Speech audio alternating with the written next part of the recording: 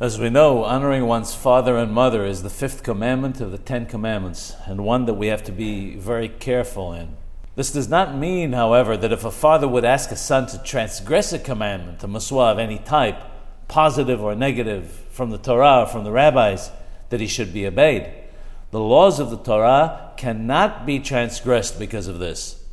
Therefore, if a father tells his son, don't forgive so-and-so and don't speak to him, if the son wishes to make peace with him, he should not listen to his father.